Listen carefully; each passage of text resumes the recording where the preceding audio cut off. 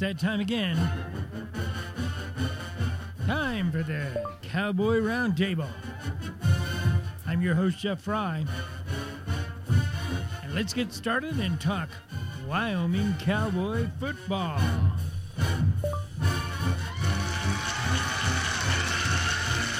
All right. Welcome to Cowboy Roundtable. I am your host, Jeff Fry, but I by no means am the only one here.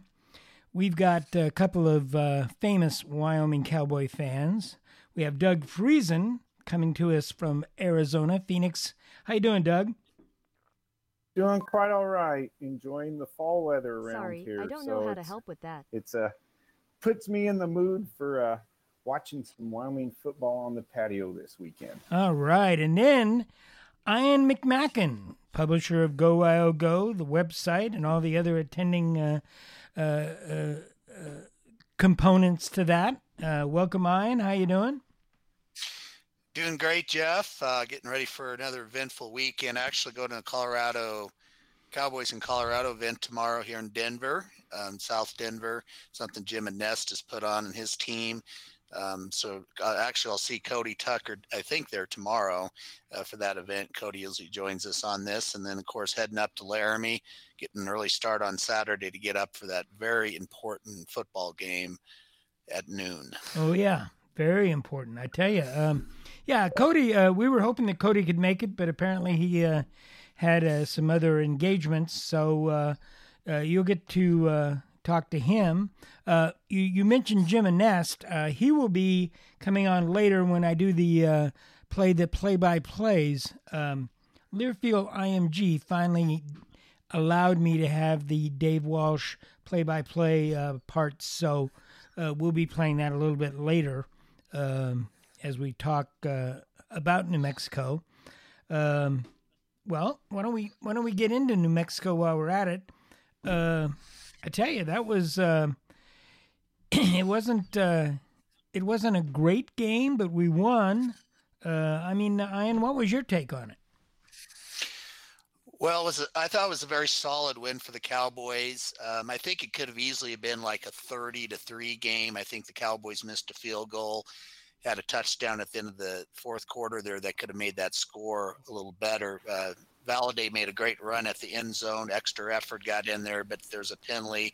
Forced us in the field goal. Then New Mexico kind of hit us deep on a fourth down and long to kind of make that score. But the key is the Cowboys got the victory. They did it the way Bowles plans on winning football games. That's running the football, rushing the football well, playing solid defense, not making a lot of mistakes, just doing what it does to win the football game. And I think, I've been down this road with the Cowboys before. I think it was a very solid win for them against a Mountain West Conference rival. So, well, and the thing that I took away from it is that Sean Chambers got 60% passing rating, and they actually hit a couple of tight ends. So, we're seeing a little action there. I thought that was pretty good. Yeah, I kind of felt like we were in control, and yet as a fan, I kind of felt sometimes like, are we going to lose control or whatever? And I remember sending a note off to somebody at halftime saying, we need to stop them 3 and out on their opening drive, and we need to turn around and score. Then I'm going to have a lot less anxiety going forward in the game, because I knew New Mexico came to stuff the box and say, you're going to have to beat us passing because we're going to do everything we can to shut you down running. And we just dominated them enough in enough areas to have control of the game. And sure enough, right after halftime, we did score and kind of widened the lead and felt a little better. But, hey, cardiac Cowboys, whatever. I do like wins no matter what. Well, I'm looking at the play-by-play here, official play-by-play sheet, and I don't see 1 3 and out for Wyoming, which is pretty good. I mean, they had like a couple of drives of 5 drives. There's a 6th drive in there, but most of them were fairly long drives. Of course, they didn't all end up in touchdowns, but that 3-and-out business can really kill you, especially when you start off on the first down and you get 1 yard or negative yards, and then you're in a hole. So that was really pleasing. I think their running game worked well. Well, the Cowboys were able to convert on some passing Sorry, I'm not sure how to help with that. completions, which I think helped their situation to extend some drives. I mentioned a couple weeks ago, this team's not going to throw the football a lot, but they need to get around 60% in throwing, because if they can do 60%, it's going to extend some drives and allow them to milk the clock with the running game. And as I watched the third quarter, I was pretty amazed how quick that third quarter started. The clock started moving. You looked up, and all of a sudden there's like 4 minutes left on the clock. So exactly the way Bull wants to do it. But the Cowboys, if they just can stay around about that 60% in the pass, they had a couple more pass plays that could have been execute a little bit better, but I think they're getting a little bit better in that area. And if they can do that, they're going to make it more difficult on their opponents, because if they continue to rush the football well and then able to convert on, on some of these pass attempts to extend drives. By the way, Wyoming is one of the top teams in the country, in the top 20, I believe, in average yard per pass completion. So it's not like they're actually getting some decent gains on the pass plays when they do complete them. Yeah, they that pass to Harshman was a thing of beauty. It was he feathered that thing in there, and we had a couple of other really good pass completions. Of course, there's a couple of drops, a couple of misses, but 60%. I don't think Josh Allen was much beyond that usually in his career, right? I don't really, I can't remember the exact statistics with Allen and stuff, but, I think some of the observations are going to be that Josh Allen's numbers could have been so much better if he'd have had receivers that didn't drop passes, and so you get into that a little bit. But what I liked seeing with Chambers getting that 60% is, we also ran a couple of real nicely called plays that put him in a great position to have to use the touch instead of, it's got to be bang, bang, bang, or I'm going to get sacked. And, we saw Josh Allen able to do that a lot. Yeah. And, I think there's a lot of upside on Chambers. He is a really good football player, and he's going to get better and better. I'm not sure how to help with that. Does somebody have their Siri on? She keeps trying to get in here. I don't know who that is. Oh, well. If Siri wants to join, Siri can join, I guess. Well, I tell you what. Why don't we take a few minutes out? And I did a play-by-play, and I did also talk with Jim at the game and after the game. So why don't we take this time right now to listen to the play-by-play? The Wyoming Cowboys hosted the Lobos of the University of New Mexico on Saturday, October 19th in War Memorial Stadium. The 2-4 Lobos came into Laramie hoping to win their first Mountain West game of the season. The Cowboys came into the game 4-2 and 2-1 in the conference. The Cowboys got on the scoreboard first following a fumble by the Lobo running back Bryson Carroll on the New Mexico 37. Wyoming's Elise Gandy recovered the ball and returned to the New Mexico 36-yard line. The voice of the Cowboys, Dave Walsh, calls the play. Aaron Molina splits out to the left side. Jordan Kress wide right, but the handoff goes to Carroll again. He's got some room again, left side this time, but he puts the ball on the ground, and the Cowboys say they have that fumble. The Cowboys took 3 plays to get the ball to the New Mexico 1-yard line. Wyoming redshirt freshman quarterback Sean Chambers ran it in from the 1-yard line for the score. 10 seconds remaining, up under center. Chambers takes the snap, going to keep it himself, and he just walks on in the end zone. Untouched. Touchdown, Cowboys. Following the extra point, the score stood at Wyoming 7, New Mexico nothing, with 4 seconds remaining in the fourth quarter. The scoring drive took 4 plays and covered 36 yards. Neither the Cowboys or the Lobos managed to score in the second quarter, leaving the score Wyoming 7, New Mexico 0 at the half. Jim Anest talked to the Cowboy Roundtable at the half. Well, it's halftime with Wyoming hosting New Mexico, and on the scene is Jim Anest. Jim, you're there at War Memorial. What do you think of that first half? Well, Jeff, in a lot of ways, it's similar to the game we had here 2 years ago against the Lobos, where we kept the Lobos without scoring in the first half. Biggest difference, though, this year is that this year we only had the one touchdown, where a couple years ago we had 42 points at half. So it just seems like the offense is just not getting untracked. Actually, Sean Chambers is throwing the ball pretty well today. Valade is just seems like one shoestring away from breaking it open. So our offense just hasn't gotten untracked yet, but certainly the defense is really playing very well today. Well, I guess we miss Eric and a couple of the other guys. I guess we're Crumbs in today, and the line is not quite the starting line that we had earlier, so that might be a factor. Well, it certainly is. You can see that we're really missing big number 69, Boje. That side of the line is having its difficulty here today. So hopefully we get something untracked here. It just seems like we're just a little bit away from breaking one open. We've had a couple plays that looked like might be game changers with the interception there at the end that was called back because of the holding penalty. And earlier where there looked like we had scored on a fumble recovery where the New Mexico player was clearly down. But I have to tell you that the touchdown fake was as good a fake as I've seen here in the stadium, following the Cowboys all this year. It was kind of interesting. Basically, the entire Mexico team was faked out on that, and Sean just ran the ball in totally untouched. And looking at the Lobos defensive end, he was still trying to find where the ball was in the pile. Well, from the TV standpoint, it looked like a stroll in the park. He just waited a second and then just stepped over the line. It was pretty easy.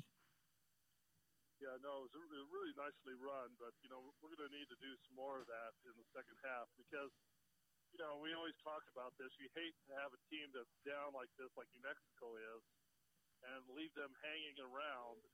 All you're doing is boasting their confidence, and certainly don't want to do that. So hopefully the Cowboys can come out here in the second half and score early and hopefully score often.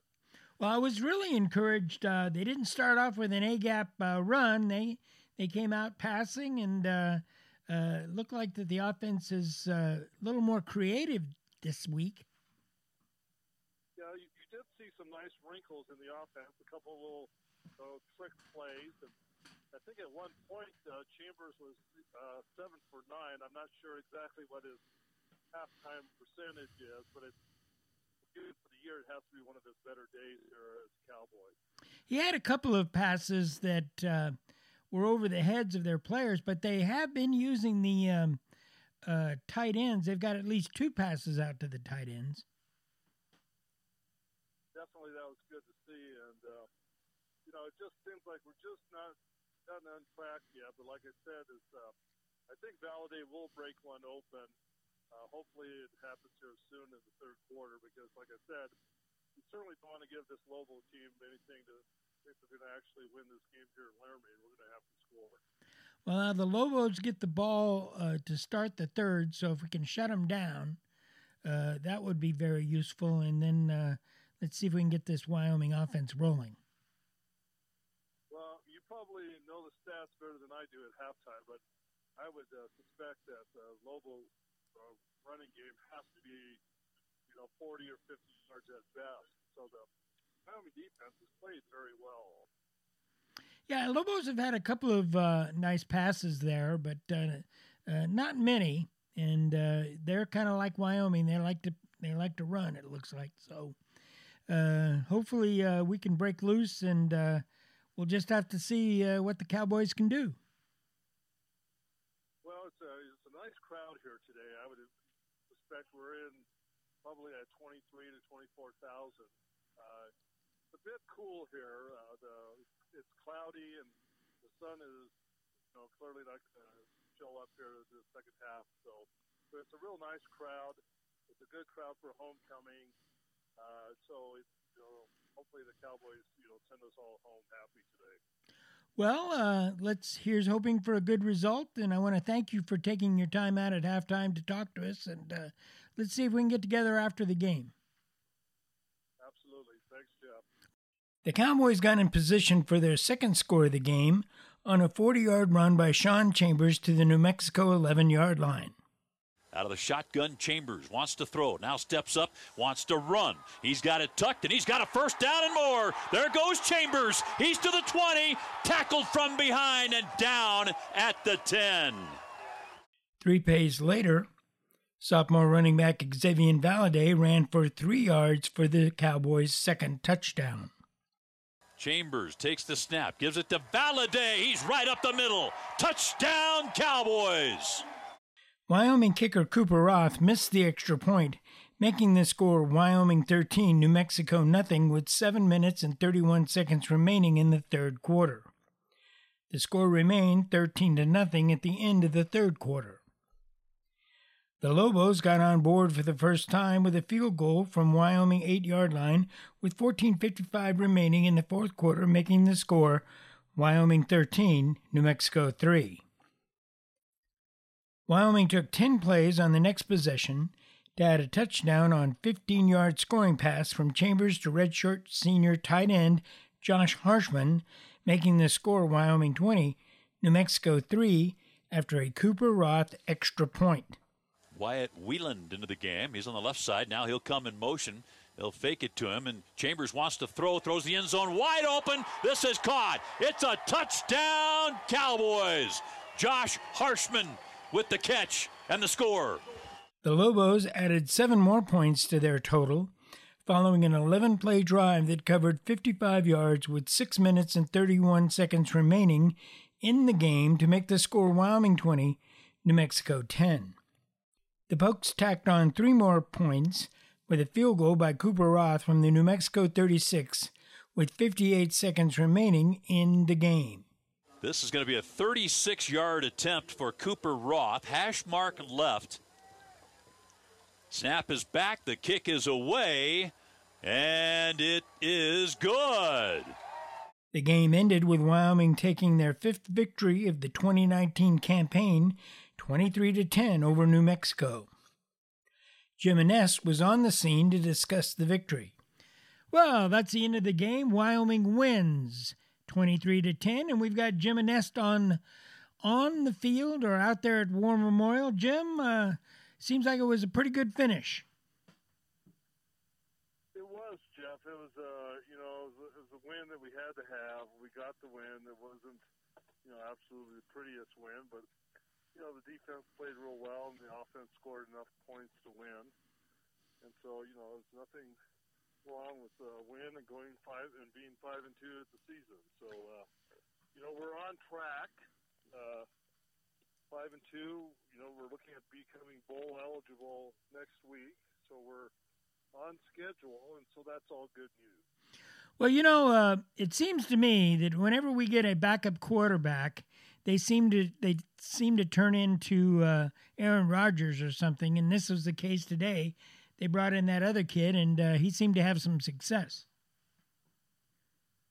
Well, I wasn't quite sure what New Mexico's philosophy was. They clearly, went more more pass in the second half than they did in the first half.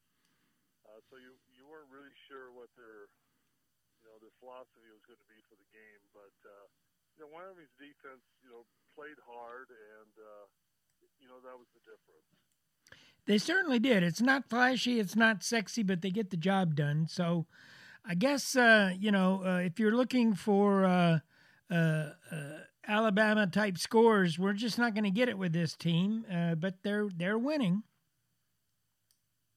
Well, that's for sure. There's nothing wrong with us being 5-2, and hopefully we have a very winnable game again on Saturday. And so, then we're going to hopefully, go into that bye week on November 2nd, get some of our players back and be ready for a real tough run, a tough push in November. Yeah, that's really the thing. If we can get one against Nevada there and get past them, then get all rested up, then we can go into Boise and hopefully they can do something, because that would really be something. Well, there's a lot to be said about taking baby steps, and I think Sean Chambers did that today. Clearly it was his best passing game this year, and maybe since he's been the starting quarterback in Wyoming.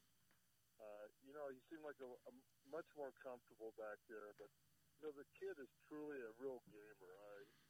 Some of his runs and his willingness just to put himself out there on the line. You got to really admire the kid, and he really is the difference right now. Yeah, that's true. That's true. Now I noticed Sean was limping a little bit at the end of the game, but it didn't look too severe. I guess it's just being banged up. He got caught on that one long run by the heels, and he really does put himself through the ringer when he plays.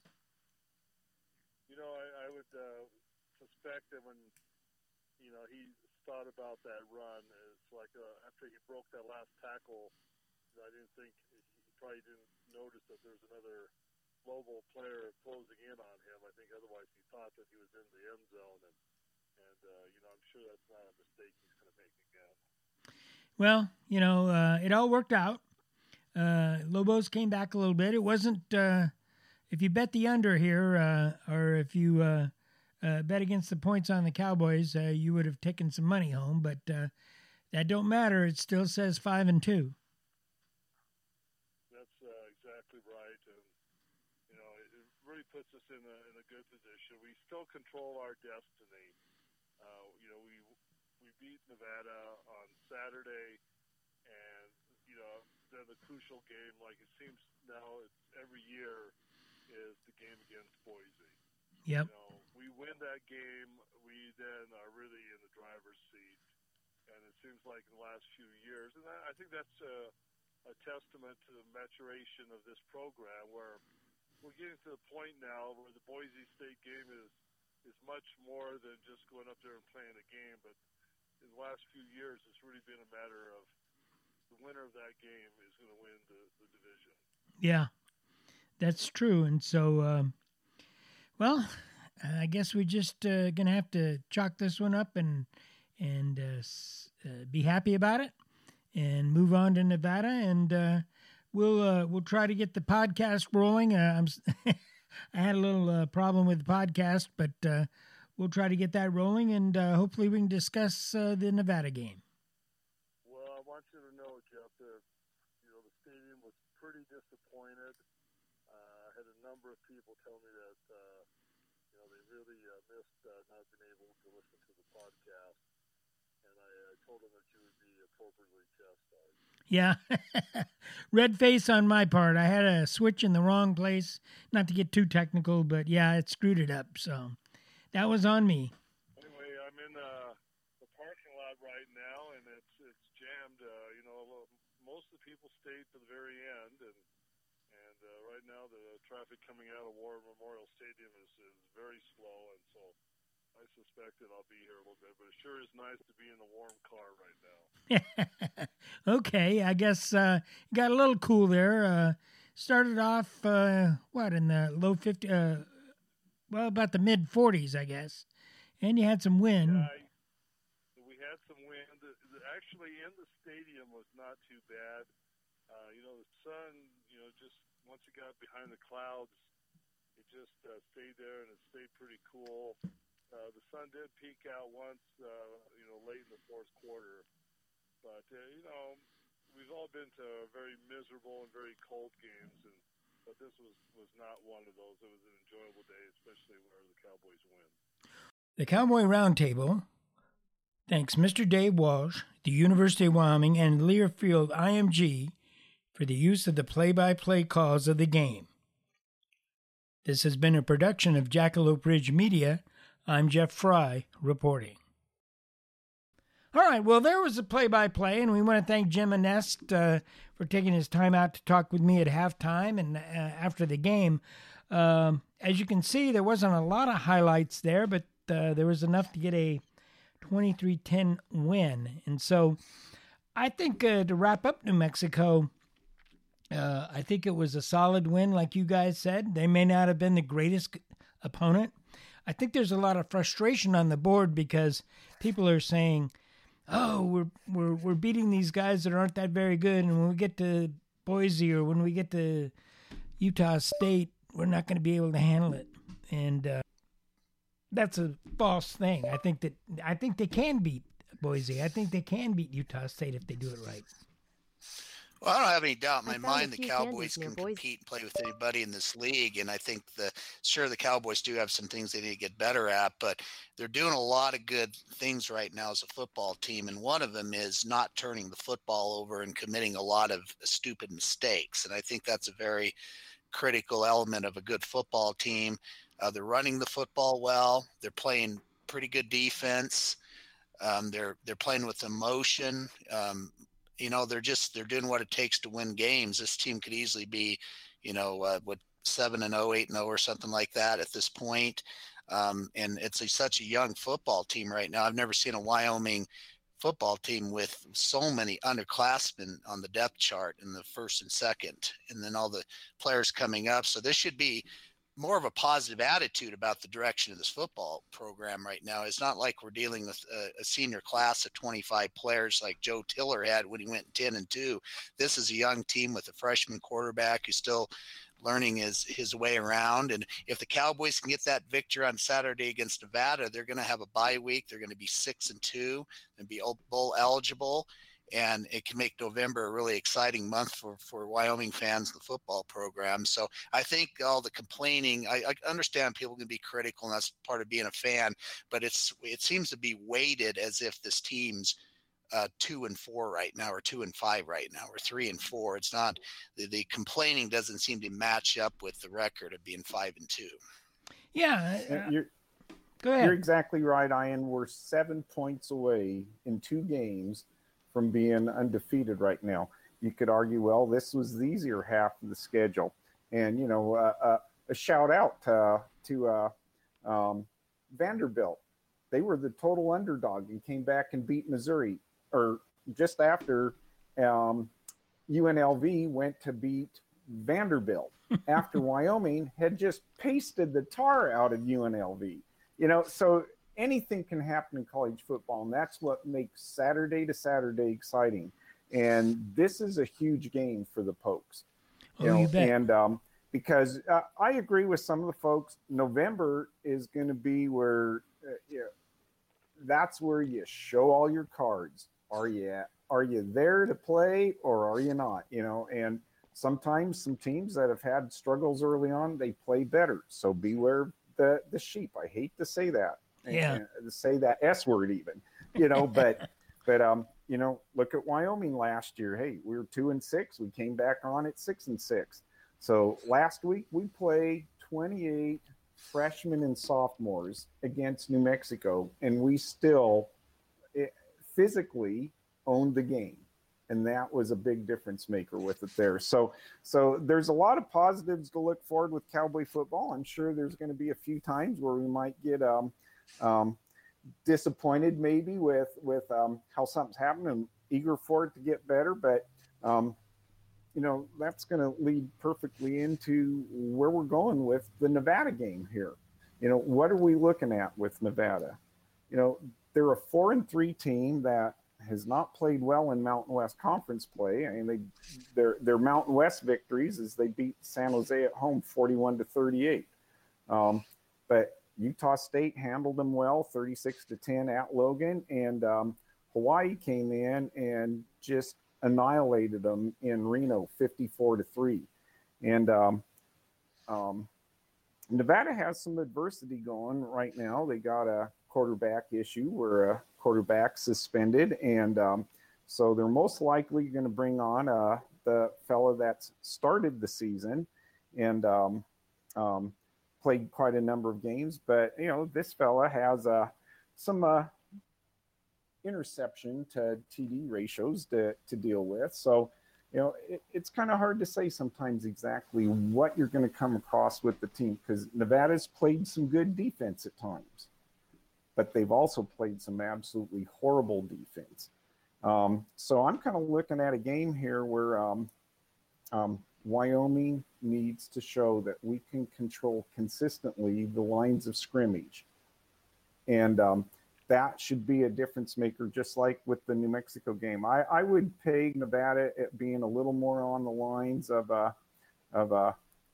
UNLV statistically than New Mexico. So a little bit better actually with defense, but they have their struggles with offense. And we just need to play a good game and not a Vanderbilt type game. When a team that we should beat comes in. Well, you mentioned the quarterback situation there, that Malik Henry was on a docu-series on Netflix called Last Chance U. It's about a junior college football program down in Independence, Kansas, I think. And, he ended up in that series leaving the program. He had problems getting along with the coach. And apparently he walked on at Nevada. And now I don't know if he's suspended or if he's benched or whatever the situation is, but he's not going to be playing. So, like you said, we're going to get the backup, and backups scare me half to death. But apparently this guy is not a world beater, but sometimes they turn into Brady, these guys. These second string quarterbacks. It drives me nuts. Like the guy from which one was it? Tulsa. He was just came out of the woodwork. So who knows? Here's a key little thing that I'm kind of looking at, and that's why I brought up. Wyoming needs to dominate in the lines. You look at stuff, and I went to the Mountain West, where everybody's rated in the Mountain West. Since we've all played 3 games or whatever, and Wyoming leads the Mountain West in sacks. Nevada gets some, but they're about half the rate Wyoming is. Nevada also has to rely a little bit more on passing in their game. Okay, so that's hence probably why the sacks are a little bit higher. But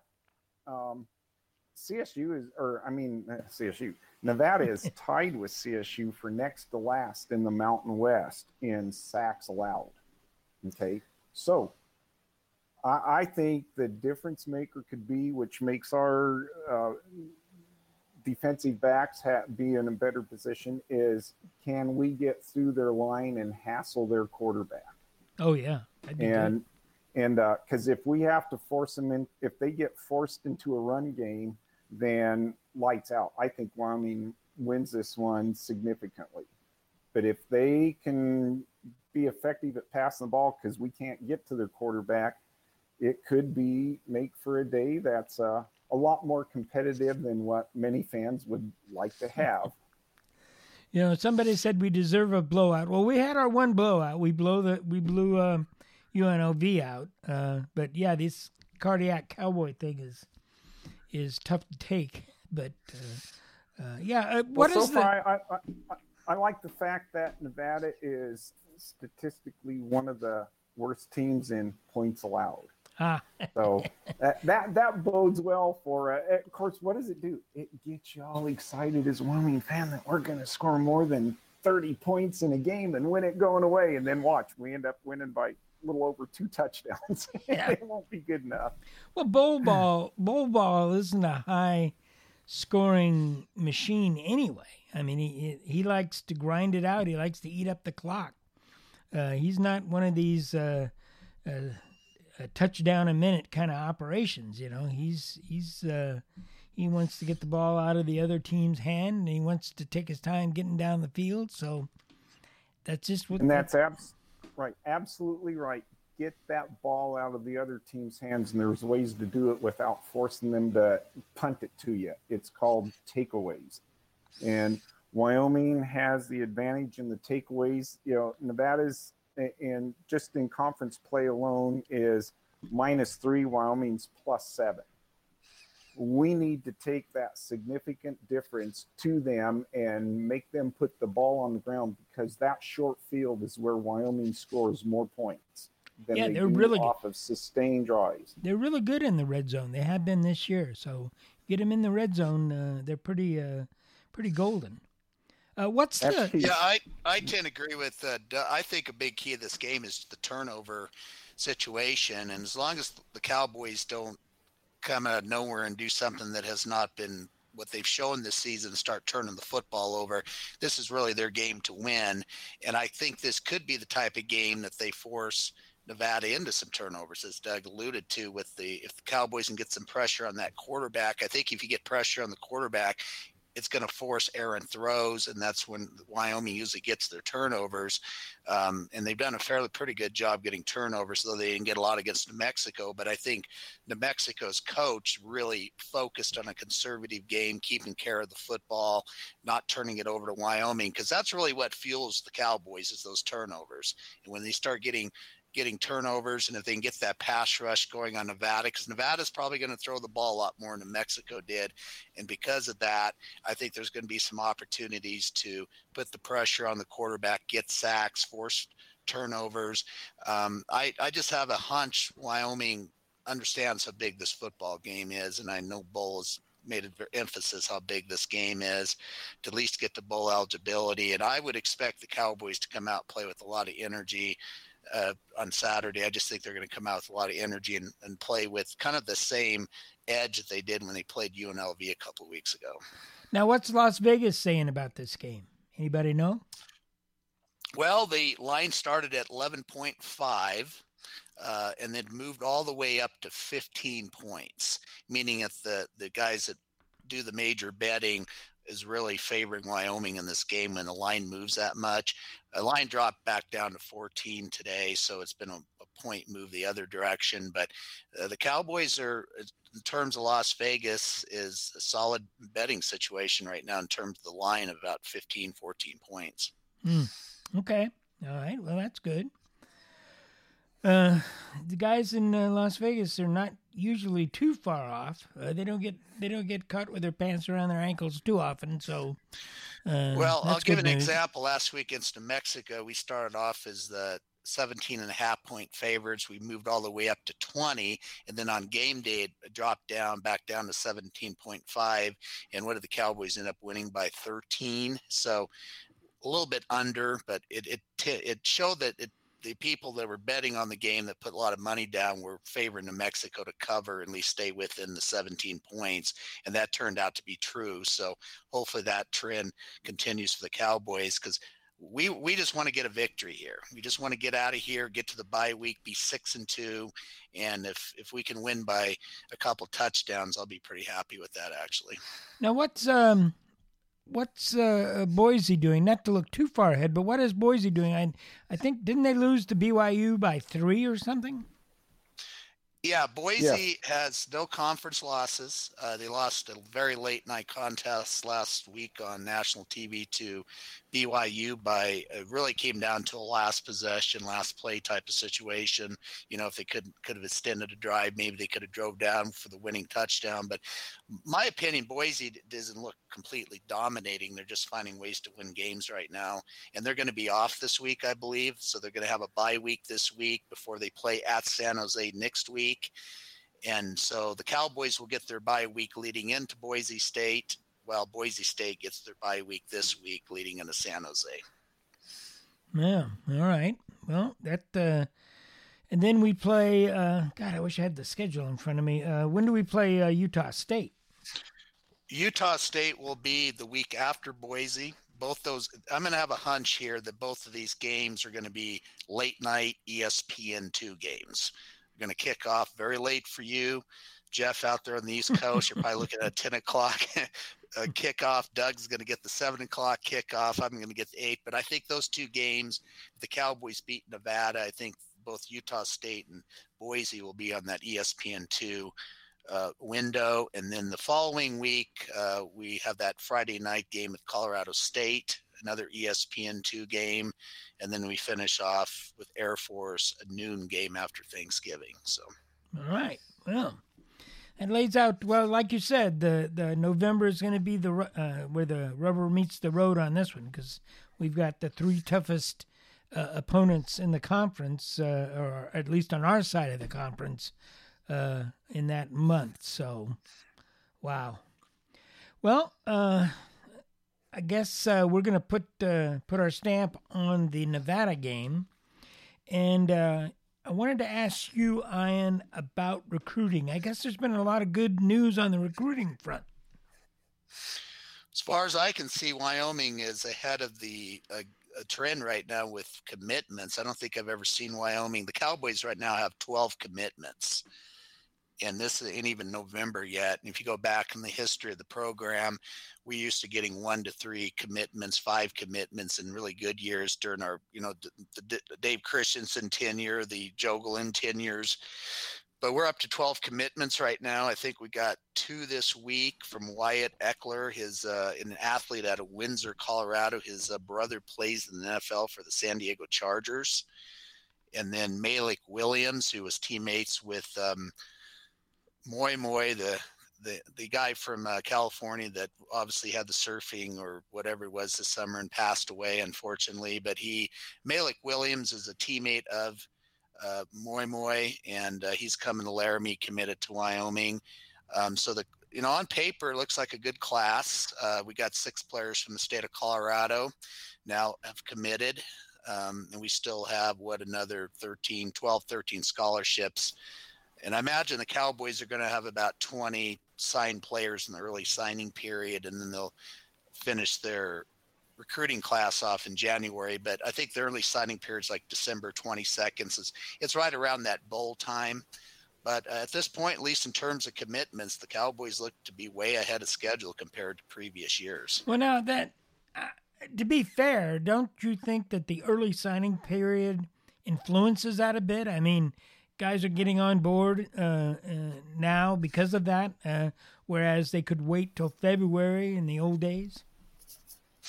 I'm not sure how big of a factor that is, because Wyoming's even ahead of the trend from the previous 2 early signing periods. They're even ahead of that trend right now.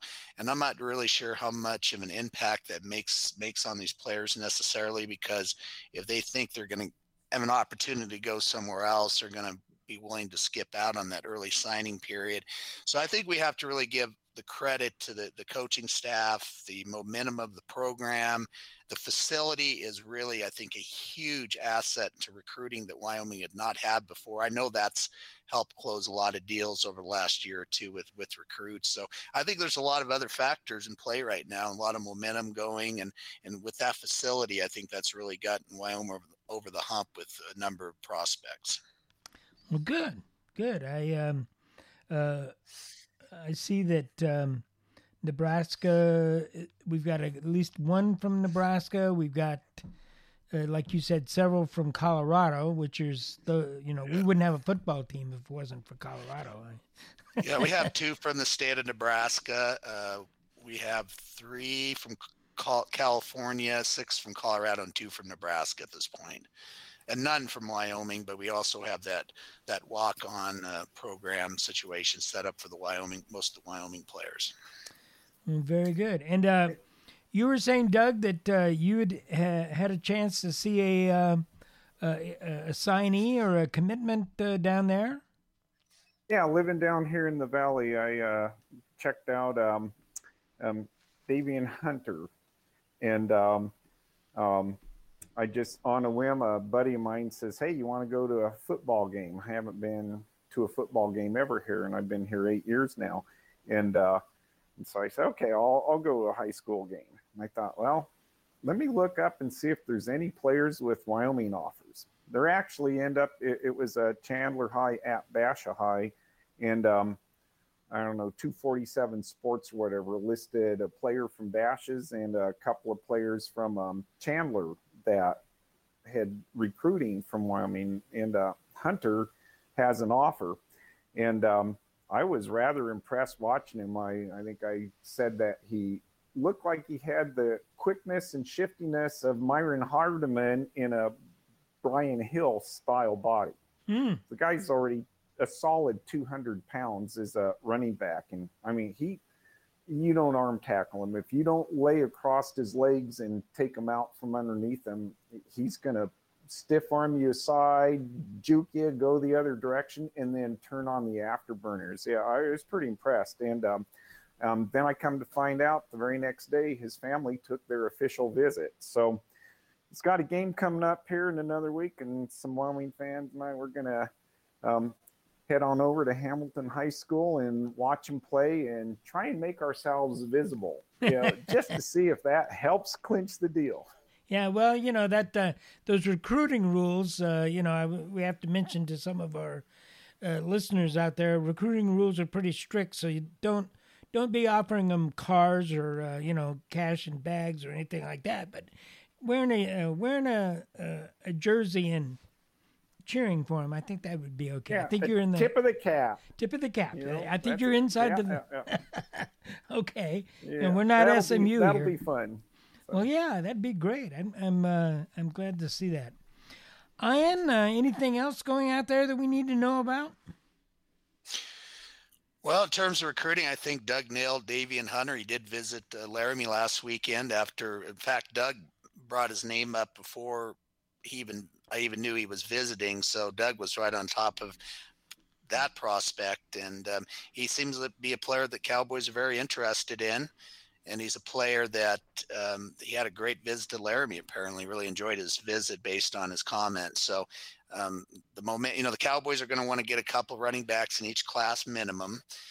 We do have some running backs redshirting this year. I think have a lot of potential for next year. And of course, Titus Swin. So we got a pretty deep running back crew. The only guy potentially graduating is Smith, the kid from Louisville. Whether he gets a medical red shirt, I don't know how that's going to play out. But Cowboys look like they're starting to add some depth in the running back position.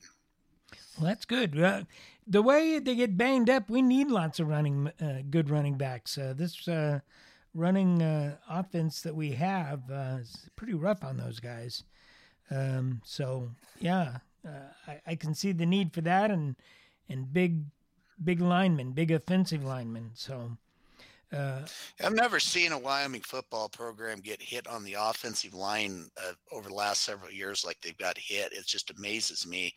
And I was just thinking, me and Doug were just talking not too long ago that, Joe Glenn used to go into a season with 5 offensive linemen, maybe 6. And if he would have had any of these type of injuries, or Dave Christensen even, I don't know if the Cowboys would have had any offensive linemen remaining. So there is some credit to the Cowboys for developing a lot of depth on the offensive line, but I think it's been helped because a lot of players have been forced to play, and hopefully we can get some guys, get Eric Abajay back for, the stretch run. I'm not even sure what his injury situation is, but to get him back into the mix would be huge, because he was really the Wyoming's best offensive lineman and was looking like a first-team All-Mountain West player. So Velasquez, Bowles said in his press conference that he was going to go under the knife.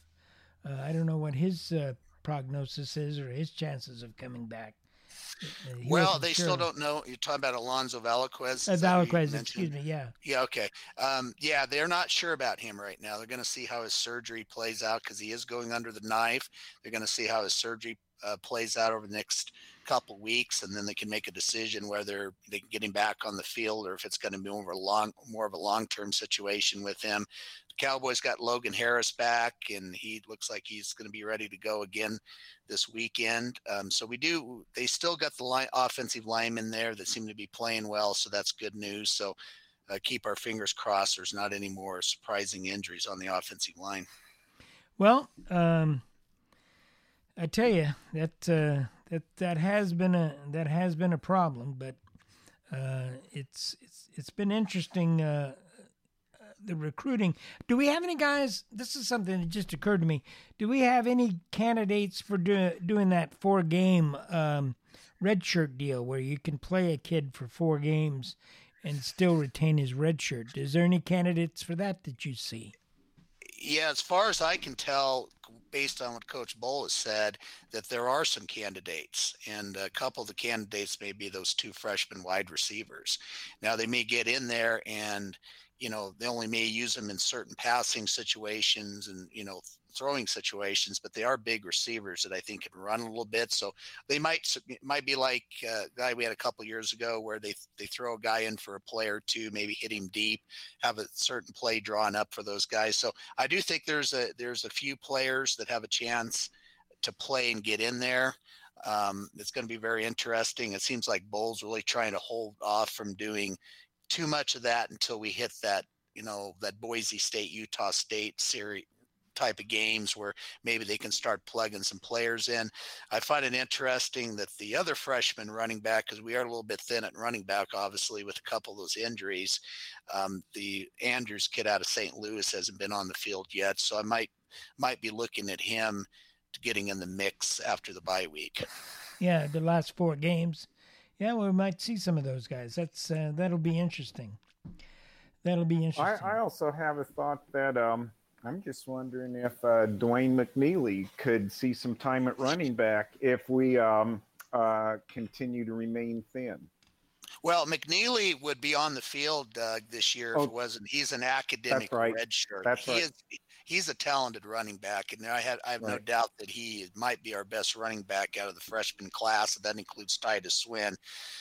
He's an academic redshirt. The Cowboys are able to get him because he was getting some pretty big-time offers, and the Cowboys were able to get in there and get on him because of the academic redshirt. So that's going to be a blessing for us next year, hopefully, if he sticks with it. Yeah. So, we're not going to see him, unfortunately, but I think the Andrews kid, potentially the other freshman, because there were 3 freshman running backs that came in, Swin, Andrews, and McNeely. All 3 of them had come in. We were all excited about all 3 running backs, and Titus Winsley, one we've seen to this point. Right. That's right. I totally forgot about McNeely. And the running back from Louisville, is he out for the year? That's still up in the air. I just got to say, I looked down on the field after the New Mexico game, and he was I would say he was in a wheelchair, but what's that little thing where you put the leg on and scooter cart? He was on the scooter cart. So I don't know how confident I would love to see him back. Obviously he'd have to get more condition to get back into the season, but boy, he was looking like he was going to have a huge year for the Cowboys. Oh yeah. That run against Idaho was just a tremendous run, and he ends up hurting himself in the first. He's ready maybe to go off against Tulsa, and he goes down. So that was a big blow for the Cowboys. So maybe if the Cowboys are likely, knock on wood, going to be in a bowl game, and maybe we'll see him for the bowl game. Now, is there a chance for a medical red shirt with him, or is he too late in his career, or played too many games, or whatever the situation is? Yeah, I don't know enough about his background, what he did at Louisville in terms of redshirting to make that judgment. So that would probably be a good question to ask Coach Bowl. I'm actually going to go to the locker room after the game, or the media get together after the game when they interview him following the Nevada game. So that may be a good question to ask some people.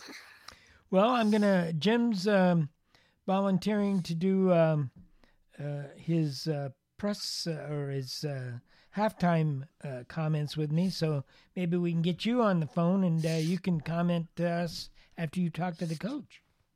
Okay, that sounds good. I'll be on my way back to Denver, so that would be. I could definitely do something like that for you. So, well, make sure I get your number so that I can email me your number, and we'll give Jeff, you a call. You should have my number already, don't you? Have my I number? probably do, but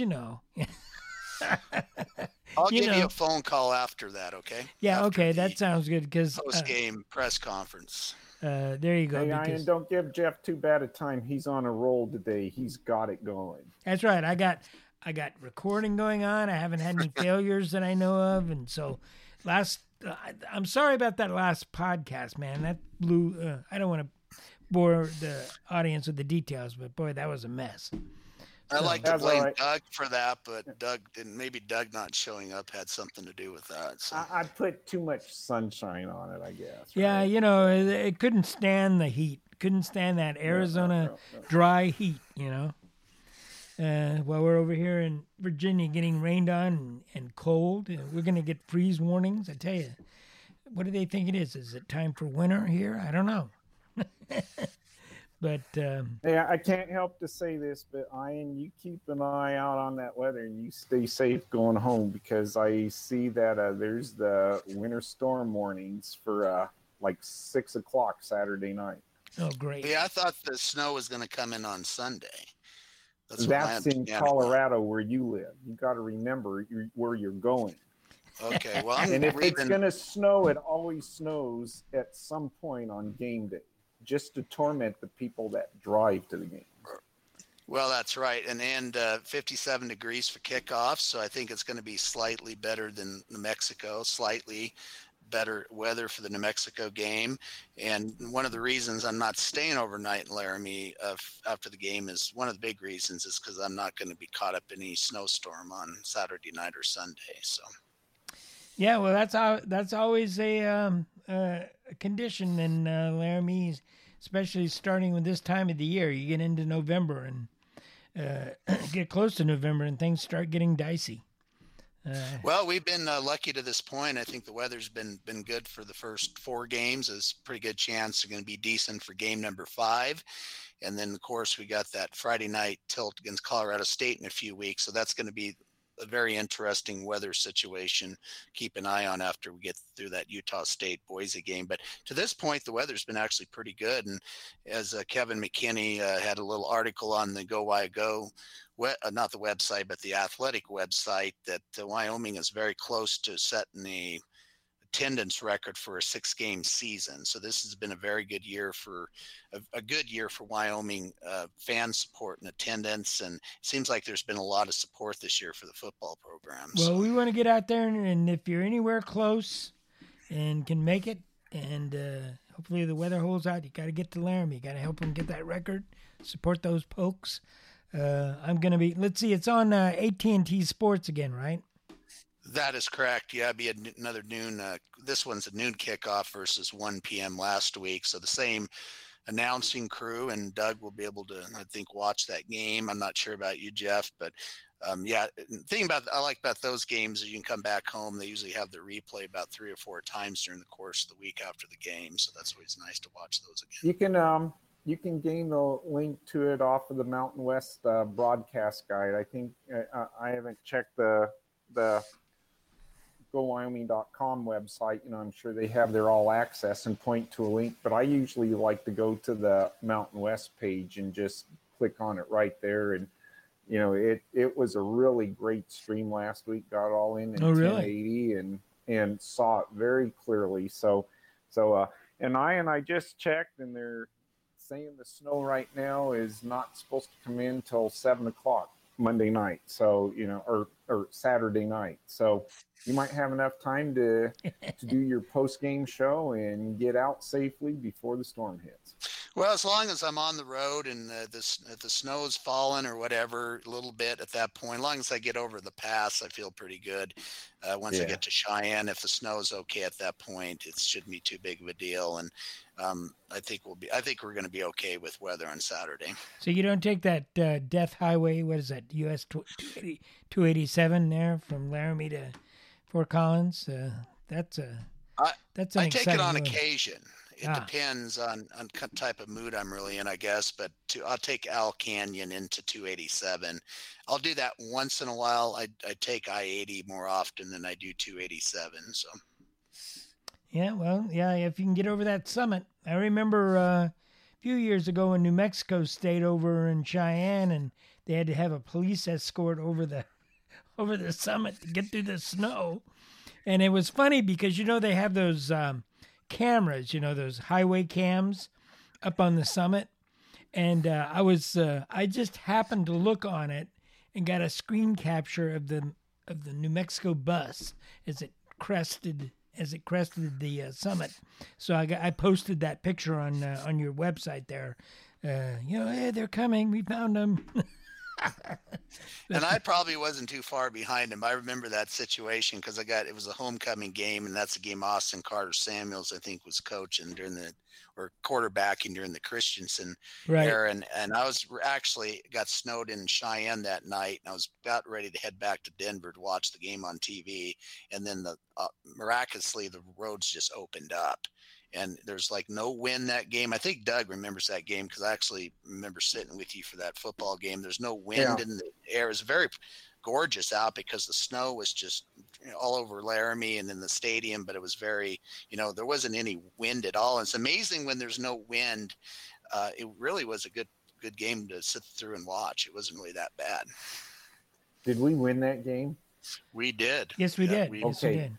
That's why it seems like it was good, because otherwise it had been a nightmare. That was the year of the New Mexico Bowl victory over Fresno.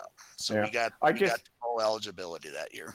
Okay, because I always get when I think about some of the storm troubles, in traveling, I just think back to that years ago, that game with San Diego State, and getting all the way over there and then watching those warm weather guys come in and take it to us in our house. So anyway, it's good to know that we beat New Mexico, so I can forget about that other weather storm. I always want to get Hawaii into Laramie in a major snowstorm, but I don't think at least I've never witnessed that.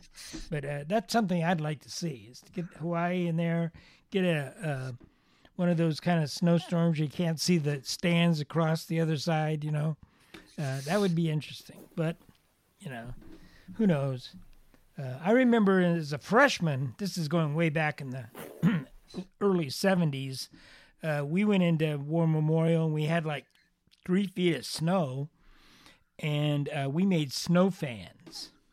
We made snowmen sitting on the student section, put hats and scarves on them, and so we had, we increased the attendance maybe by 500-600 because we're all building these snowmen in the student section. So, but anyway, gentlemen, it's getting near my bedtime in the East Coast. So I think it's about time that I do my traditional, end of the day. There you go. That's nice. And we can start this.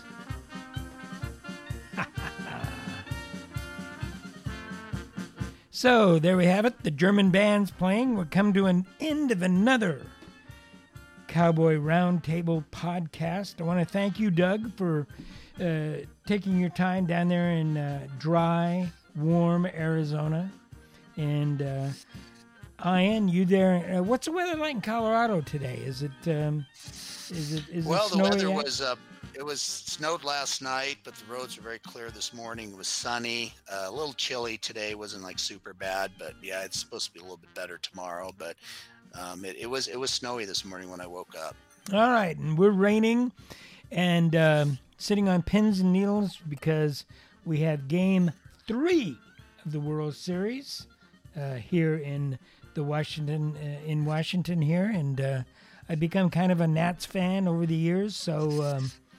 Jeff, I'm a Nationals fan too because I placed a pretty nice, have a nice sum of money on the line if they win the World Series. So I put $100, okay. So you were 40-1 odds in July, and if they win it, take 40 times 120 and tell me what my payout will be. Oh, you're buying the beer, man. I love to buy beer for both you guys. I would love to do it. Okay, all right. Well, sounds like a deal. Go Nats. Yeah, go Nats. Go Nats. Hey, wait a minute. I shouldn't just do that for a beer. How many beers, Ian? Yeah, how many cases of beer? I like to buy beers for folks. You can just ask my friend Scott. I'll buy beers all night if you can take them all night. All right. Well, that's a good thing to know. I'll keep a note on that. Maybe if I can get in the same area with you, I'll be taking advantage of that. Sounds like a plan. Sounds like a plan. All right, gentlemen. Well, let's say our goodbyes, and we'll see you next week for another edition of Cowboy Roundtable.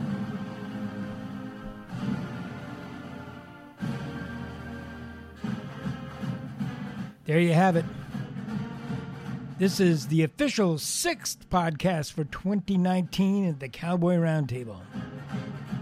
I'm your host, Jeff Fry. Want to thank Doug Friesen from Phoenix, Arizona, and Ian McMacken, the publisher of Go Why Go, for joining us.